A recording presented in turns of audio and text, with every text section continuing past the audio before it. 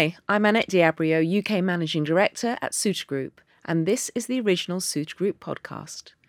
Today, I'm joined by Ceuta Group's capability consultants, Dahlia Stroud and Mark Hermsen. We'll be discussing the impact of market and economic changes on supplier, retailer and shopper relationships, what the future looks like, and what health and wellness brands can do to retain strong client relationships during price rises. It's a challenge that has become increasingly prevalent in the past few years in the UK and around the world. So, happy to have you both here. Thank you. Mark, first of all to you, what have been the key drivers that you've seen in the last 18 months? Wow, there's been incredible changes in the last 18 months. We've seen huge pressures on both retailers and suppliers in terms of the level of cost price increases in the market. And why that's put pressure on both retailers and suppliers is that retailers traditionally work off low margins anyway, sometimes as low as 2 to 3%, which means that retailers have had to pass through these increases from suppliers into the market. And there's been, speaking from experience here, there's just been never-ending range of cost increases that have come through related to raw materials, related to kind of supply chain and the logistics, related to fuel, and they've all come at the same time and compounded things, for both retailers and suppliers. So it's been such a tough period of time. I've worked in this field for over 25 years, and I've never known anything like it. So it's really been a tough period. Yeah. I think the other thing that happened during COVID, specifically within grocery and health and wellness as well, is about availability in stores and availability of products. So log jams in the supply chain, which has meant that products not being available on the fixture. And what has that meant? That's meant that consumers have had to take care of their health more themselves. The pressures on the NHS during the back end of COVID and the after effects of that, and also access to GPs. I don't know if it's the same for anyone else, but I phone my GP, you're on speed dial trying to get through. So as a result, consumers have taken on self-care themselves, and I see that as an opportunity for retailers and suppliers, for connected retailers and suppliers to exploit those opportunities. Tough times. I think I heard it described really well. We went from kind of one crisis to another crisis, and actually it's just a perma crisis, and we've all become used to working in a heightened sense of crises in a way that a few years ago we didn't really see, so that there is just more tension around everything we do, which can potentially cause a lot more friction in terms of the way we work and the way we engage as well, which is obviously, we'll talk about relationships as something to be really mindful of. And I think actually there's that real demand from a consumer perspective in terms of not just make me well when I'm poorly, but keep me well as well. So how can I make sure that what I do really supports me to make me fit for the future? So that real wellness mindset is coming through more and more. Yeah, we're definitely seeing that. So do you think, what do you think has been the impact on the supplier and the retailer relationship? Well, things have become more one-dimensional. It's been very focused around price, and that has taken up a lot of the agenda. A lot of the conversation has defaulted to that, which is a shame, because traditionally the best suppliers and the best kind of connected retailers and suppliers, they've got kind of multiple contact points across their businesses, and a lot of those have suffered. So whether it's kind of building joint marketing plans, investing in strategic initiatives, they've all suffered. So things have become very one-dimensional and transactional in a way, which is kind of lingered on. I mean, there's potentially green shoots of recovery. We're just seeing last week signs of, early signs of things slowing down and potentially deflation next year. But, it's become, one-dimensional. But as I said, there's always opportunity in every adversity. Absolutely. And the adversity post-COVID is that there are now new opportunities to extend. There's new sort of touch points for health and wellness. There's new areas opening up. I mean, look at the movement with football and mental health focus. The last couple of years ago, a lot of footballers coming out and talking about their own mental health, and people, and particularly men, are starting to feel more comfortable about talking about their mental health, which is, really, really great for society, and also opens up the opportunity for a new market there as well. So really it's lifting it above the whole price argument, isn't it? It's got to Exactly. detract away from that, and the brand's got to be much more than that. It's got to be more holistic than just kind of a fight on price. And I think when you talk about supplier-retailer relationships and some of the impact we've seen across both sides of the table, I think people are exhausted. They're exhausted of having the same conversations and almost reacting to the market. And now, hopefully for 2024, and unfortunately, I think this was very much a mindset for the last couple of years, which didn't manifest, is that opportunity to reset. How do we want to proactively plan for the future? What do we want to deliver together? What do our consumers need, more so than how do we react to some of those market dynamics which have really impacted how we've traded in the last few years? And I think I would say for anyone listening who's a retailer or a supplier, really think about how you create a reset moment with the people that you're working with to really be proactive in the future about the opportunities that exist within those health and wellness categories to drive growth. So that really, that's all about having strong relationships, Absolutely. isn't it? Really, and if we don't have that collaboration, then things start to break down. So your view about the importance of that? Yeah, I mean, it's everything that is important in terms of a supplier-retailer relationship collaboration. And for me, it starts with trust and transparency. And that isn't always about open book costing or whatever it is. It's just very much about the respect and the integrity between the two businesses that are working together. And that ability to see that you're working with someone else as a partnership. So yes, you might be a supplier and a retailer, but it's employing that one P&L mindset to drive growth. And I think it's about facing into challenges together, but also recognising opportunities together as well. So Mark referenced deflation. We're absolutely seeing some of it coming down the line. How can businesses work together to recognise that and to think about where to reassess the value chain to be able to create value for the consumer and drive that category growth? And I think it's important to really think about actually how do you use insight to support that? How do you face into challenges together? And how do you make sure that what you're doing really drives that incrementality for both businesses as well? I think that's really key. I think it's about simplifying in a complex market. Yeah. And that's really where the insights come in.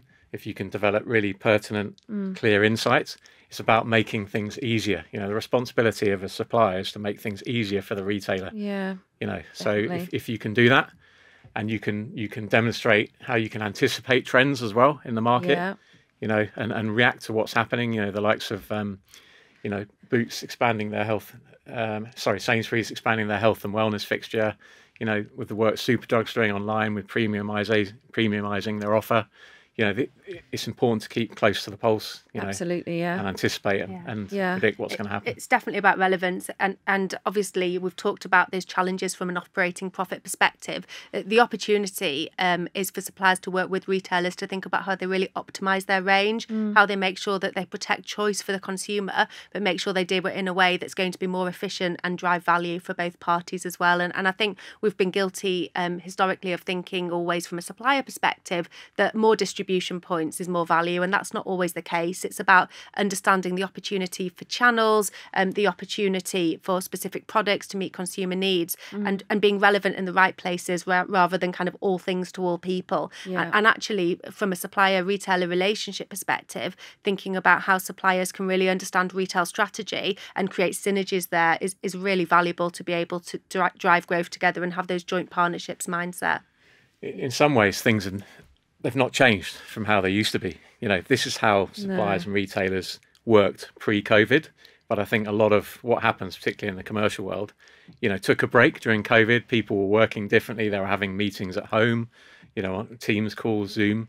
You know, sometimes you've got to get out there again and meet people face to face. You know, remember how we used to do things. You know, this linking up, you know, and connecting, you know, with different parts of the organisation is how we used to do it. Yeah. This is tried and tested. It's just kind of reverting to those ways of working with plenty of new opportunities within the category because they've expanded. Yes. So it's an exciting time, actually. And I think just going back a bit with the work that you and your teams do, it's also about early engagement, isn't it? It's about bringing those people, having that face-to-face, bringing people together in the room and having everyone collaborating, which is things. That's what you've facilitated that for a few brands, which has led to some great success. Absolutely. So I think that collaboration is really key, and it's moving away from the mindset of buyer and account manager and thinking about what resource sits in both businesses and how can you come together. Like you said, we call them ideation sessions. So bringing together the supplier and the retailer to say, what's the insight telling us? What do our consumers need from us? And how do we work together to create a brilliant idea in that space? And it isn't just about the people in the room to create the idea, but it's about making it actionable as well. So having the right people in the room who can take it from an idea and really take it to shelf edge to meet consumer needs. And actually doing it between supplier and retailer creates that joint accountability for how do we do this together? How do we have a kind of one business mindset? And how do we make sure that we then review it together as well and understand the success? And I think you're absolutely right. We reference brand days, and it is quite a traditional way of doing things, and coming together to collaborate and think about ideas from an embryonic perspective together can sometimes generate far more opportunities than a supplier retailer tell, or the other way around in terms of what do we need. It's about how do we have that joint mindset about creating opportunities. Yeah, I mean, that's a really important point. It's no longer about the tell. And I think that's still out there, that you'll come in with the traditional way of presenting. They don't necessarily want to hear that. This stat of 75% of teams are dysfunctional.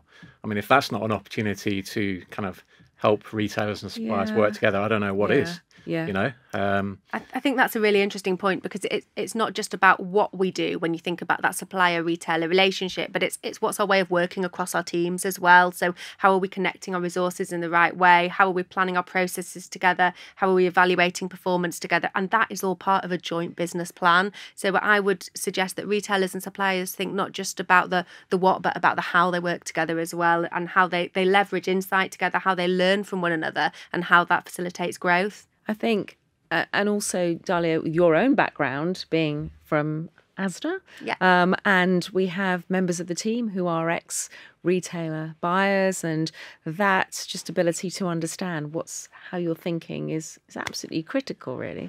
I think so, and I think obviously I've bought for quite a while, so understanding from a supplier how to get the best out of a relationship, it's really thinking around, are they listening to the retailer needs, and are they coming back and saying, this is where the opportunity lies because of that. So rather than, as I said before, kind of a blanket approach or a best fit across all retailers, it's actually how do you target to meet your consumer and to meet your retailer as well. And healthcare is such a broad spectrum. From some of the research that I've done in previous roles, we've really started to understand that you need to take people on a journey to healthier, but that journey might start in very different places for different consumers and for different retailers. So really understanding where they are and bringing them forward, and that balance of educating but also moving at a pace that's relevant for them is really important. Yeah, and I think that's also why some suppliers have that better, broader relationship, because they're able to bring buyers in grocery, in multiple pharmacy, in independent pharmacy, etc.,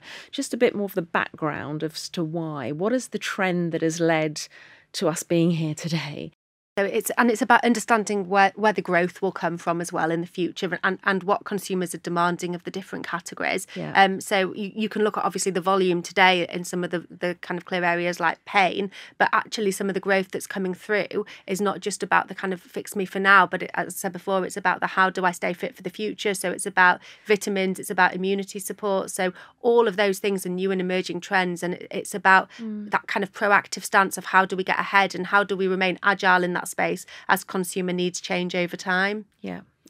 So, Dahlia, this one's for you. What do you think the future looks like? Oh gosh, that's a really good question. And I think you've got so many different things coming down the line. And as I said before, the presence of kind of awareness of health in front of mind for consumers more than ever.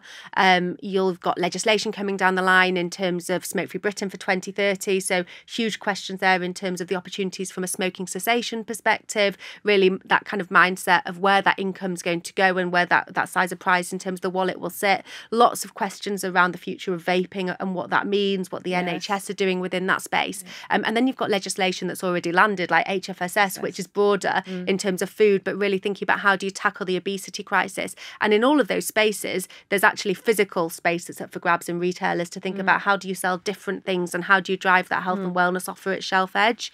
I think obviously there's a huge amount of change from a packaging perspective and some real demands in terms of sustainable living. The health and wellness category is hugely packaged, some of it because it's got to be in terms of protecting the product, and that's really important, and product quality and efficacy is really key in this space.